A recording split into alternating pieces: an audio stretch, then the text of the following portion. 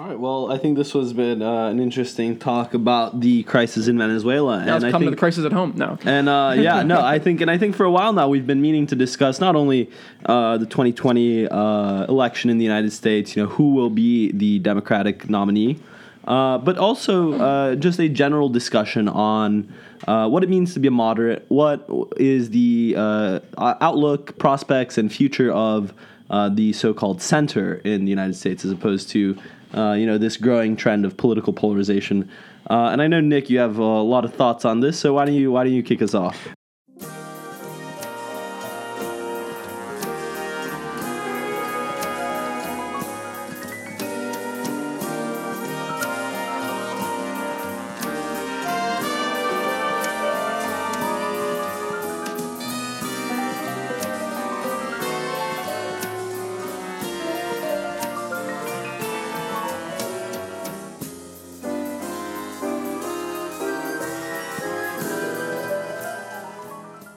So I guess I was I typed down on my notes some thoughts before going into this because I want to have them all in orderly structure. But so there are how many Democratic candidates running now? Like 20, I think. Yes, there's about 20. I think it's 24 now. It's gonna be the official total. But Michael Bennet just announced yesterday. Yet when I was going to search Michael Bennet online, the football player came up, which shows you how strong the Colorado Senator is doing in this election. So, I think just some initial thoughts. I was originally a big Biden fan. I thought Biden was going to clear house, and I think, a year before really the nomination gets started, the convention even happens, it's important to know that the two people with the biggest name recognition in this country right now in the Democratic primary are Bernie Sanders and Joe Biden. And the fact that Bernie Sanders in the recent poll was polling, I think, third now to Elizabeth Warren, or around 10%, says a lot about where he stands in this election, which I don't think is very, very much. I think he moved the party to the left. I think he offered a whole new revolution, whatever you want to call it, idea set, and allowed AOC to get into the House and a host of other congressmen and women.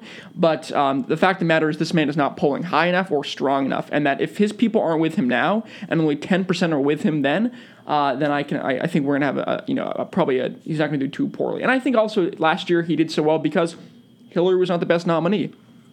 I have a confession to make. During the main caucus, I voted for Bernie Sanders because I was not happy with Hillary Clinton. I would never vote for Bernie Sanders in any other election. So I don't think he stands any chance of any serious issue. My thing with Biden right now is I think Biden represents, obviously he is the middle ground. 30% of this party is automatically going for him. They like experience, they like foreign policy, and they like moderation. He is sucking the air out of every other moderate candidate there is, whether it be Hickenlooper, Moulton, or basically any other white guy that's running for the office. I think that's something we should consider. I do not think Biden wins the nomination, actually. I thought that a few weeks ago, but after just recently, some of the gaffes he's been making, and it's typical Joe, and I get that, but it was fine as vice president. It's not okay now. And there's a reason why in 2008, Joe Biden, after nearly 30 years in the Senate, still only polled around 1 or less than 1% in the Iowa caucus. He's a good guy. He's a smart guy, but we don't usually, as evidenced by the past election, elect good or smart people.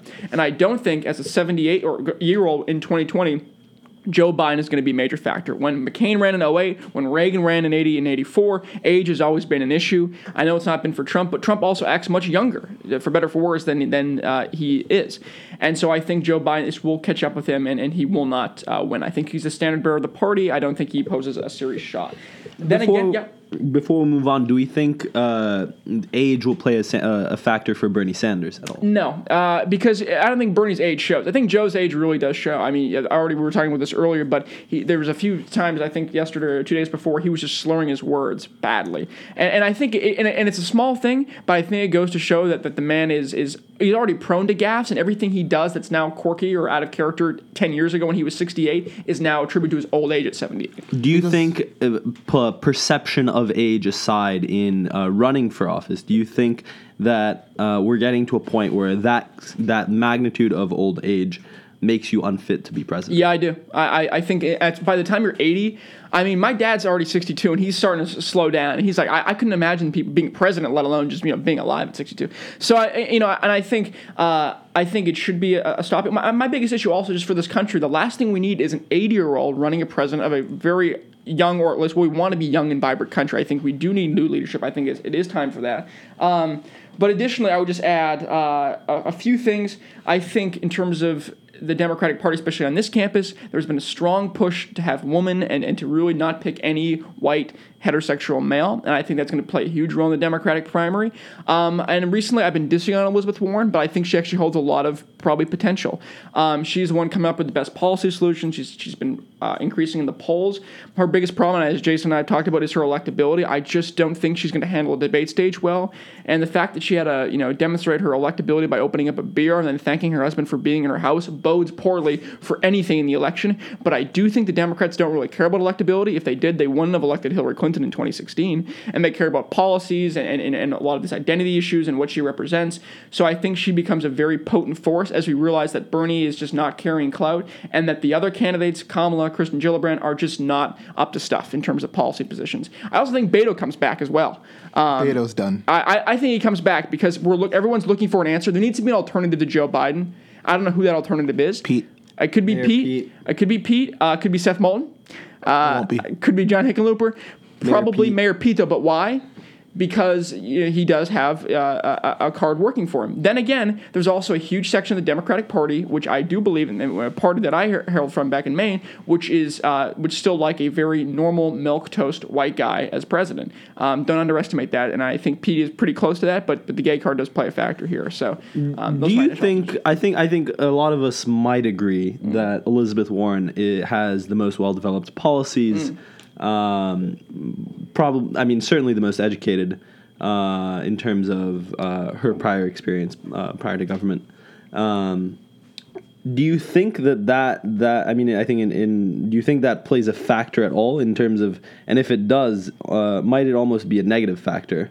Yeah, it would be, if she was running as a Republican, she wouldn't get out of the doorway. I mean, she wouldn't even make it to the first debate. As a Democrat, though, Democratic voters prioritize, I think in the last congressional election, things like being a veteran, things like being a moderate did not play well in terms of Democratic nominees in the primary process. What did play well was smart policies, progressivism, being a woman. Those three things played very heavily, and those are three things Elizabeth Warren has going for, and she's experienced and she's smart. The Democratic Party doesn't have an intellectual problem. But do you think she's unrelatable? Oh, absolutely.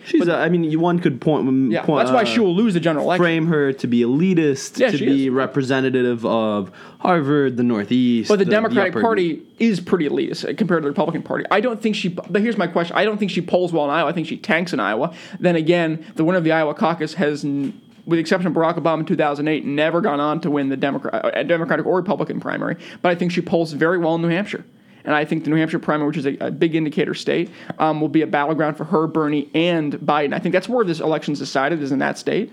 I just don't know how well she'll poll. I actually don't think she's that elitist. Compared to the rest of them, I do think... Hillary Clinton was elitist. Elizabeth Warren is elitist. Once you... Because...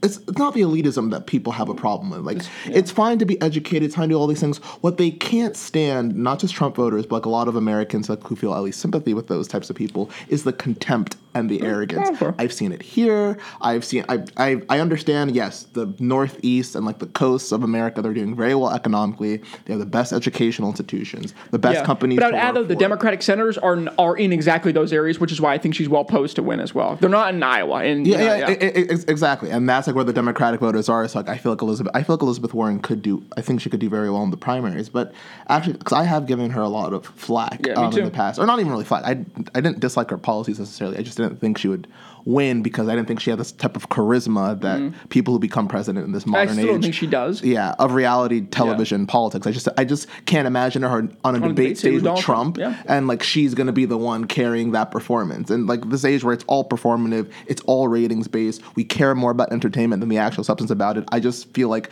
Donald Trump he sensed that this is the political environment now that he could win in, and it wasn't about experience. It wasn't about knowledge. If you want to talk about where this whole thing began, I mean, I really like trying to place it with the whole, Clinton-Bush election, where it's like, yes, Bush was very much the elder statesman, the more responsible one, the smarter one, the more competent one, and he lost.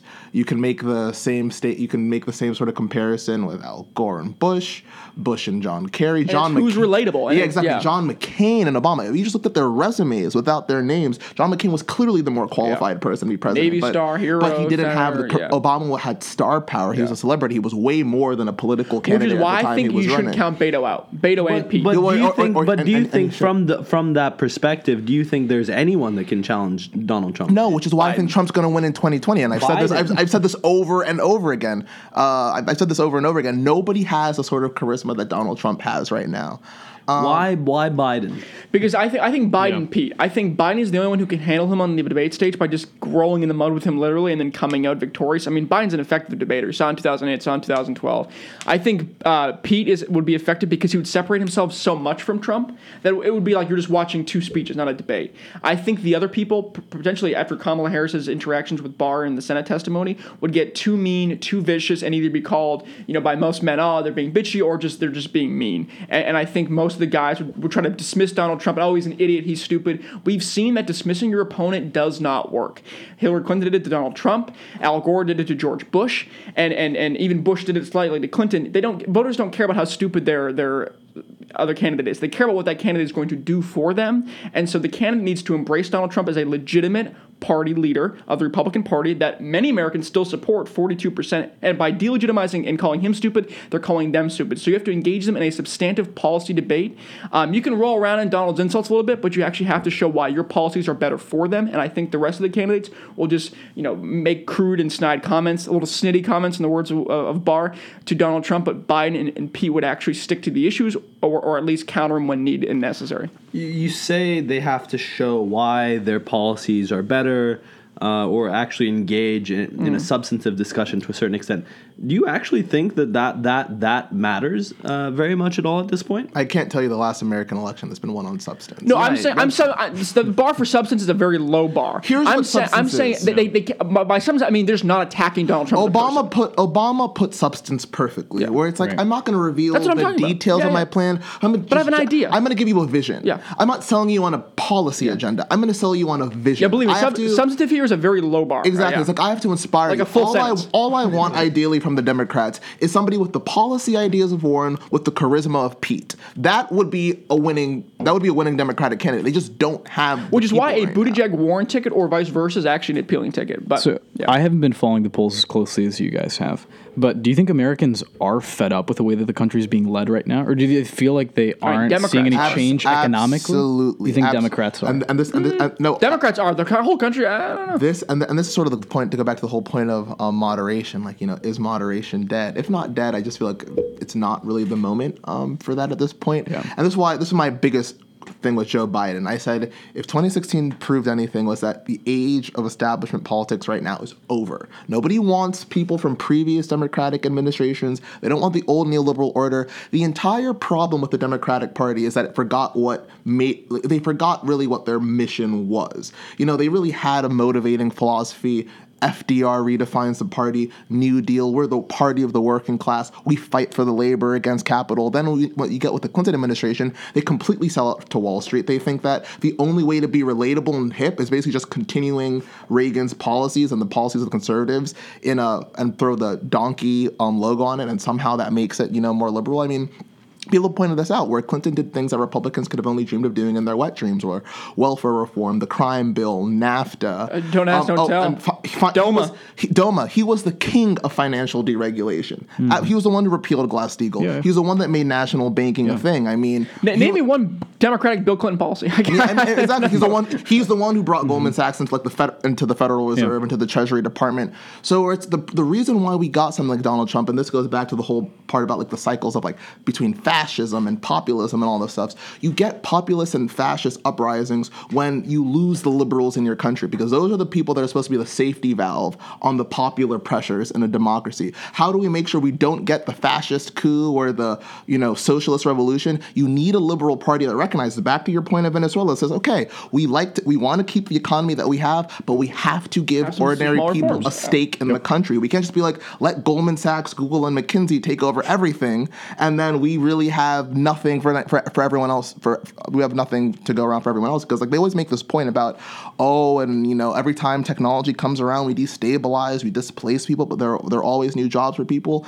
It's yes, it's true, and we've had a ton of new jobs come out of globalization and what they call the fourth industrial revolution. solution. But the problem is those jobs, as Andrew Yang, another person running for president, has pointed out, is that they're all in different places for different people with different skill sets now, where it's like, okay, you lose a bunch of manufacturing jobs in Idaho and Kentucky and South Dakota, and you gain a bunch of jobs for programmers, consultants, and investment bankers in New York and San Francisco. That's not going to ease the social pressures that you're developing as a society. And the problem is that we've had no large-scale or programmatic agenda to deal with these problems. These are going to be problems that destabilize the American economy and our political system for at least the next 50 years. And we have come up so far with no ideas to implement, essentially. The financial crisis was the warning of like what really happens when the bottom falls out, but it's not going to be necessarily an immediate, imminent crisis that's going to cause everything to spiral out of control.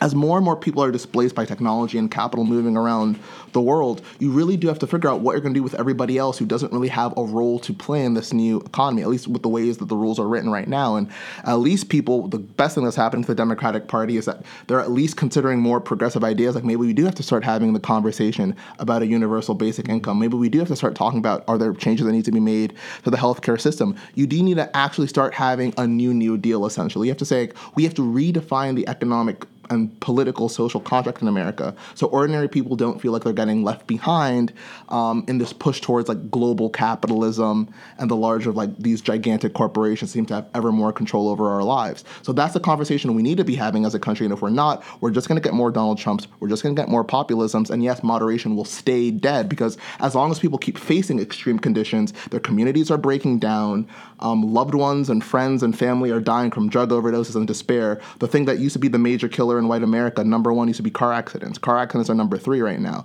Number 1 is drug overdoses. Number 2 is suicides. You see communities literally coming apart at the seams. All of the social pathologies that manifested in the black communities in the 70s and 80s that everyone talked about, the collapse of the black family, the rise of the welfare state, the crack epidemic, that's now literally all happening in the white communities. And what's worse is that those communities are obviously 6 times larger than the black community, so the effects are going to ripple across society in ways that we haven't seen. So you're going to really have nothing short of catastrophic social change, which will be translated to because of catastrophic economic change, which will result in catastrophic political changes. The thing that scares me most is that somebody like Donald Trump has gotten elected in 2016. This is not supposed to happen for like at least another decade, where we start fundamentally challenging the basic norms that our democracy is built on. If this is what we're doing now, what are we going to do once we lose those 4 million trucking jobs to automated driving or to self-driving cars? That's the largest industry in 30 of the 50 states that we have right now. And you're not just talking about those 4 million people. You're talking about their families. You're talking about their communities. You're talking about all the social networks that they occupy across society that keep this whole thing running. And those are all in the sorts of states that Donald Trump won. So you're just going to have this deepening of resentment and grievances caused by real economic pressures that aren't being dealt with by any party. The Republican Party is dealing with it in a trivial sense. They're just stoking prejudices and anger without offering long-term solutions. But it's the Democratic Party, the party of the working class, the party of the ordinary person, that's supposed to be offering the long-term ameliorative social remedies to these problems. And that's not what we're getting. So until we can find a president or a presidential candidate on the Democratic side that has the charisma to inspire people with a vision of the way things could be, and also has the right policy solutions, you're not going to get an end to this protracted political struggle that we've seen explode in 2016, but will continue to deepen and intensify over time. So I think there's 2 points that I want to address here. I think one, your analysis that there's a difference between the actual policy to address these issues and the perception of addressing these issues is a critical one. And I think we've seen Donald Trump have really accomplished the perception that these are the issues he will address without really having the policy.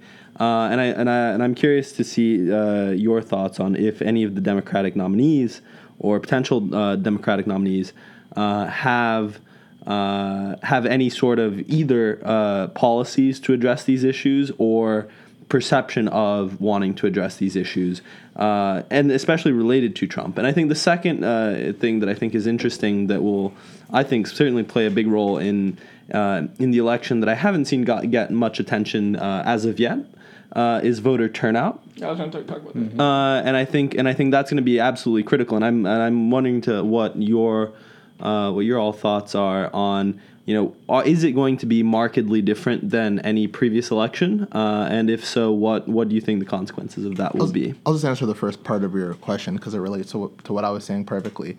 Yes, there are some Democrats that are offering proposals I think will actually tackle this issue. Whom? But I will go through them. Obviously, the most famous one is Bernie Sanders. I think his policies are a little bit too extreme, talking about some things like universal health care. I don't think that's, for a variety of reasons that I don't want to go into right now, I don't think that's really feasible at all. I don't think that's feasible at all in the current moment, regardless of even cost. Just talking about political capital. Tune in next week for healthcare. Yeah. Just the political capital you need to push something like that through. I mean, we saw what it cost Obama, his entire legislative agenda after the first 2 years of his presidency. The issue is far too big, and anyone who's arrogant enough to think that they're going to be the ones to solve it after it nearly brought down 2 Democratic administrations is an idiot, frankly speaking. Or I shouldn't say an idiot, but they're in over there. It's too close to home and it's too big. Exactly. It's in over your head. Just, and at this point, I think we've done enough. We've at least tried to patch up healthcare. Let's leave healthcare alone. Let's leave healthcare alone for right now. We have to think about how to stabilize communities, stabilize families, make sure, and most importantly,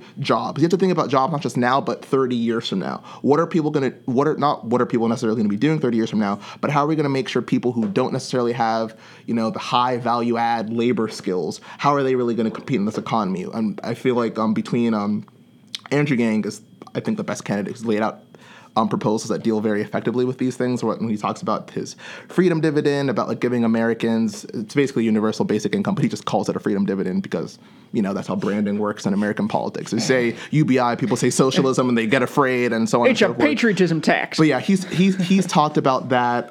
Bernie Sanders, his economic advisor, actually Stephanie Kelton, who's an economist, I think, at Stony Brook University. She has some great ideas.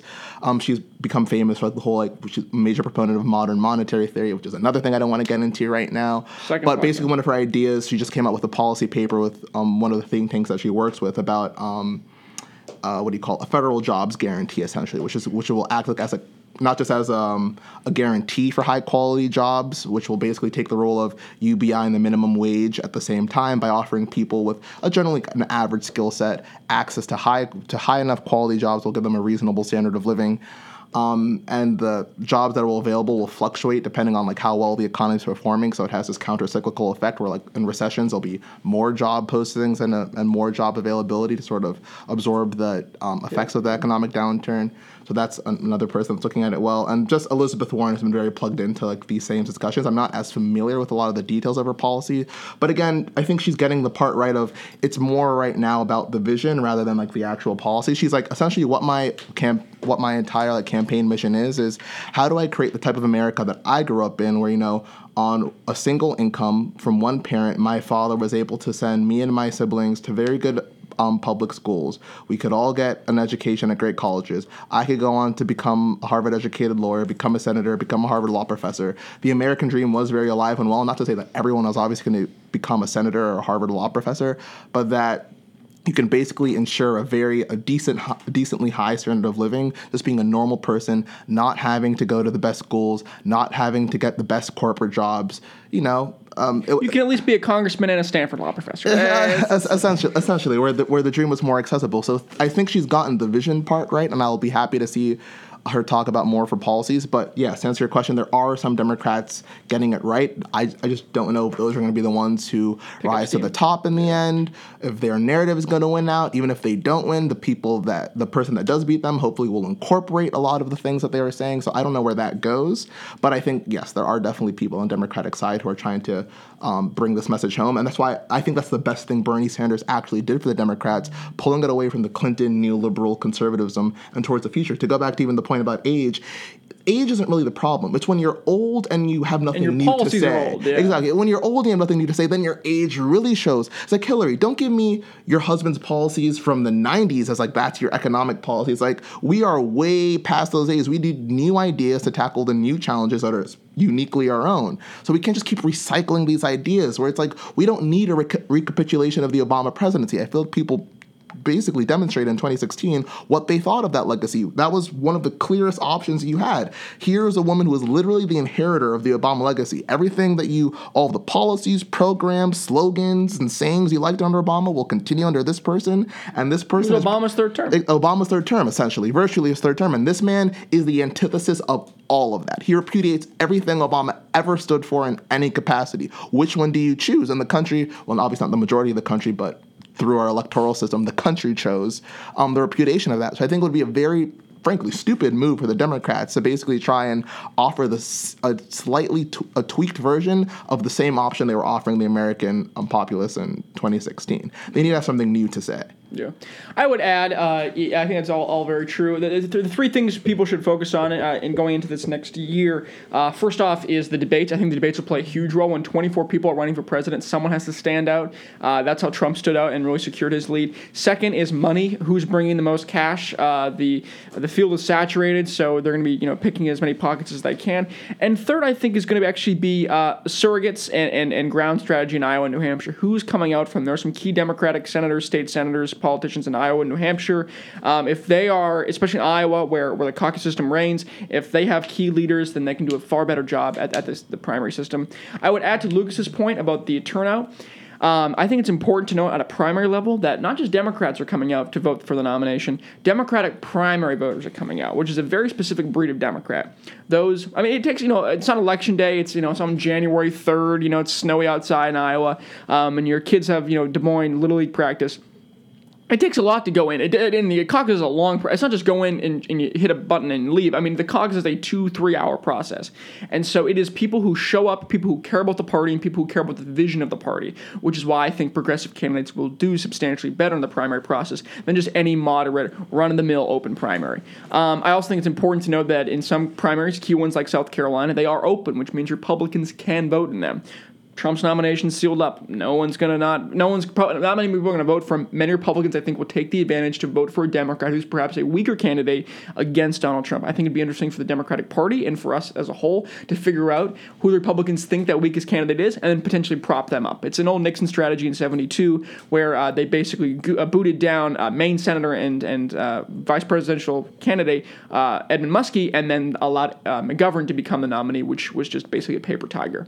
So carry on for that. In terms of the general election, I would just say I think this election depends on who the Democratic nominee is. Trump will get his people out; they'll come out no matter what. But if I don't want to say I'd say those who minority voters, poor voters who did not come out for Hillary Clinton do come out to vote and are mobilized, then the Democrats have a good shot of winning. If it's the same clientele and people are disinterested and begrudgingly submitting their absentee ballot or hitting a Chad, I don't think the Democrats do have a strong position, and that really depends entirely on who the candidate is. Do you think, though, that it really does depend on getting the Democrats excited for the candidates, or do you think there's going to be some aspect of, this is a little biased in the way I'm wording it, but some aspect, at least, of Democrats hating Donald Trump enough that gets them to the polls? Didn't work in 2016, won't work now. But I don't think in 2016 people took him credibly. No, by the week before the election, the number of Hitler comparisons that were made to this man leading up to the election, but he was seen as but I think he was going to win. That's true. I think there in 2016 there was an overconfidence that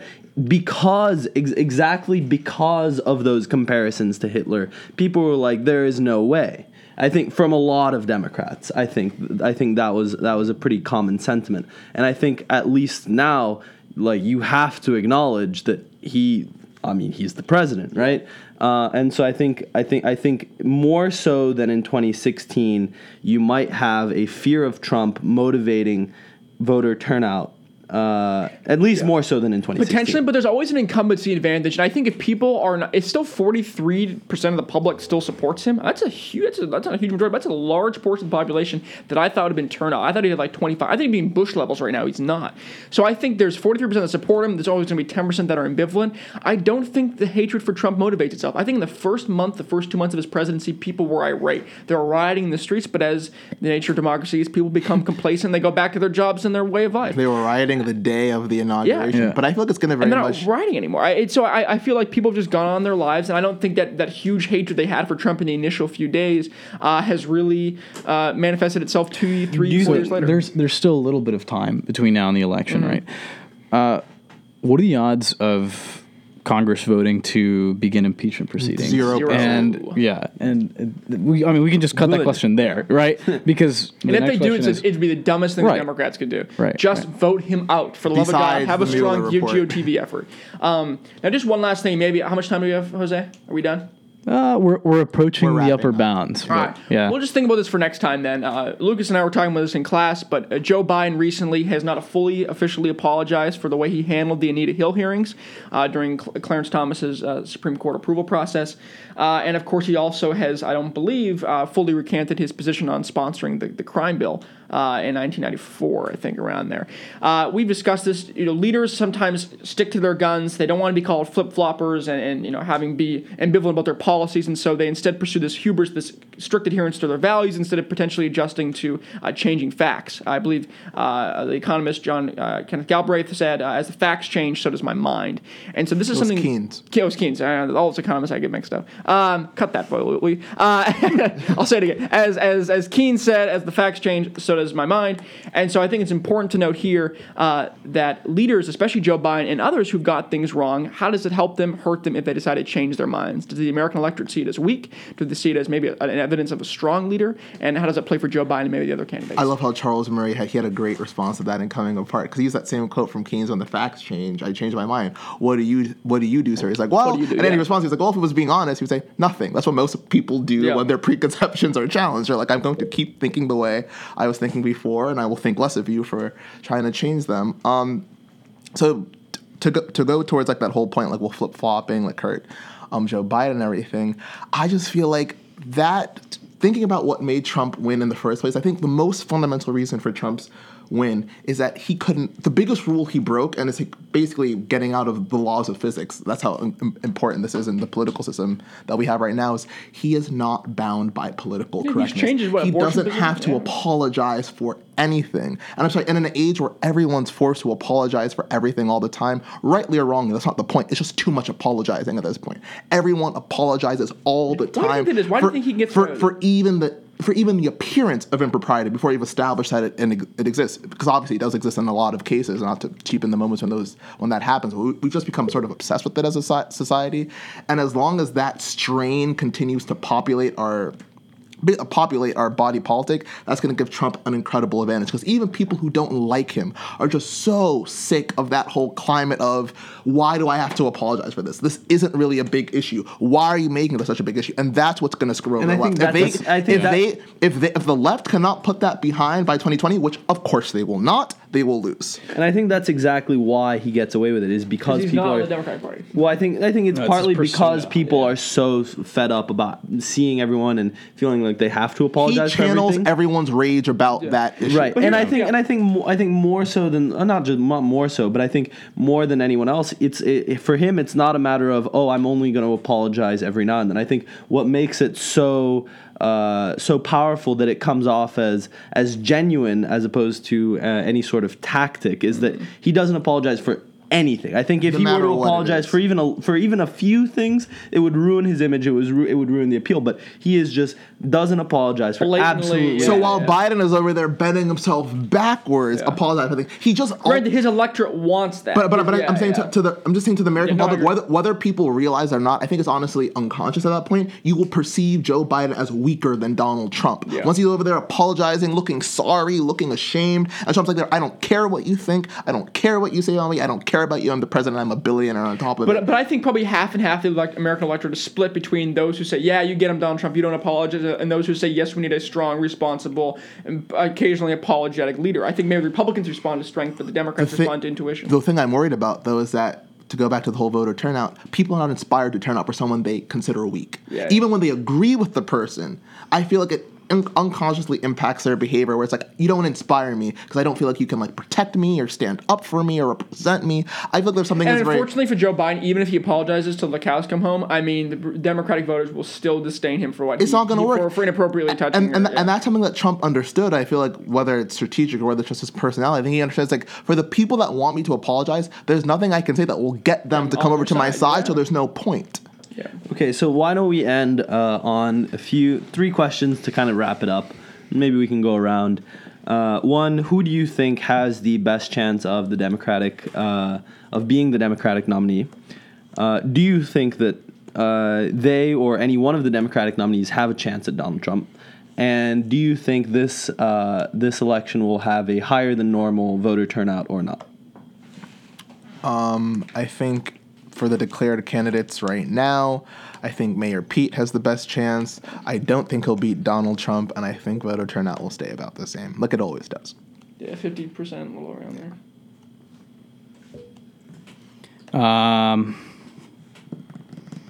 It's tough. It's honestly tough.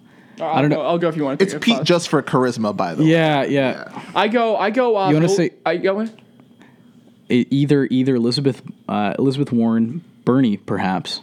Maybe I'll throw in Bernie. No. Maybe I'll throw in Bernie. Why not? And what's the second question? Turnout, and do they have a chance against Trump? Do they have a chance? No. And voter turnout, same.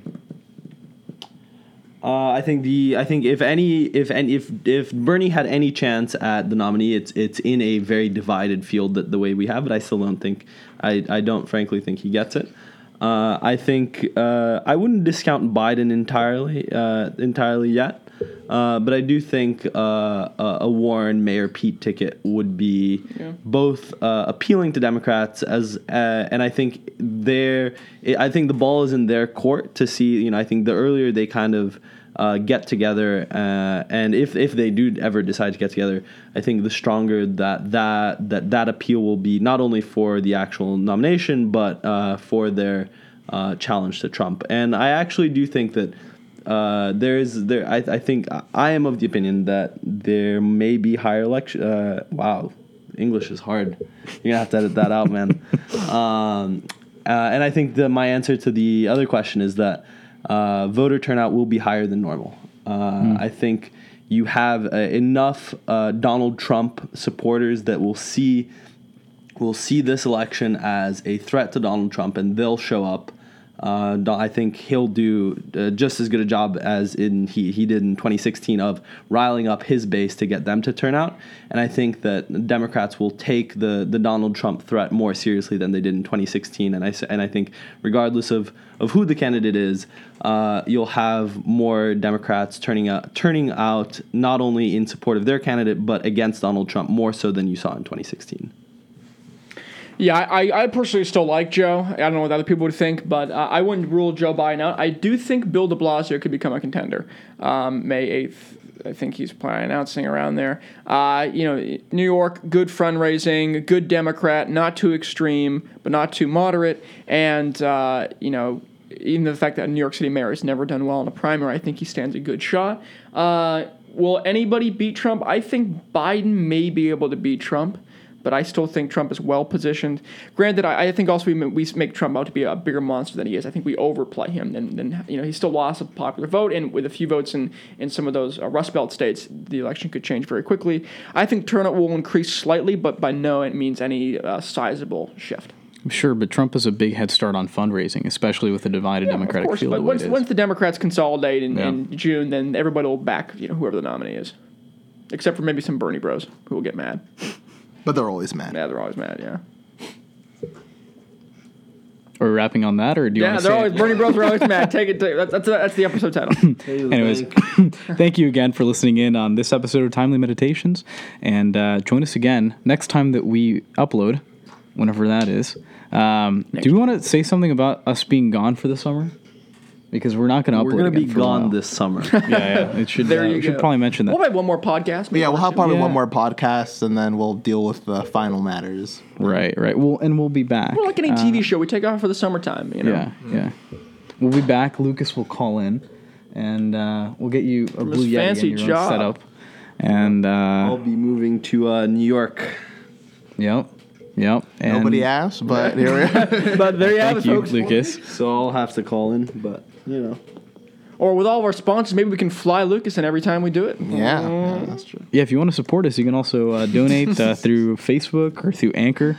So stop donating to presidential campaigns and start donating to us. That's my better use of your money. Yeah, true.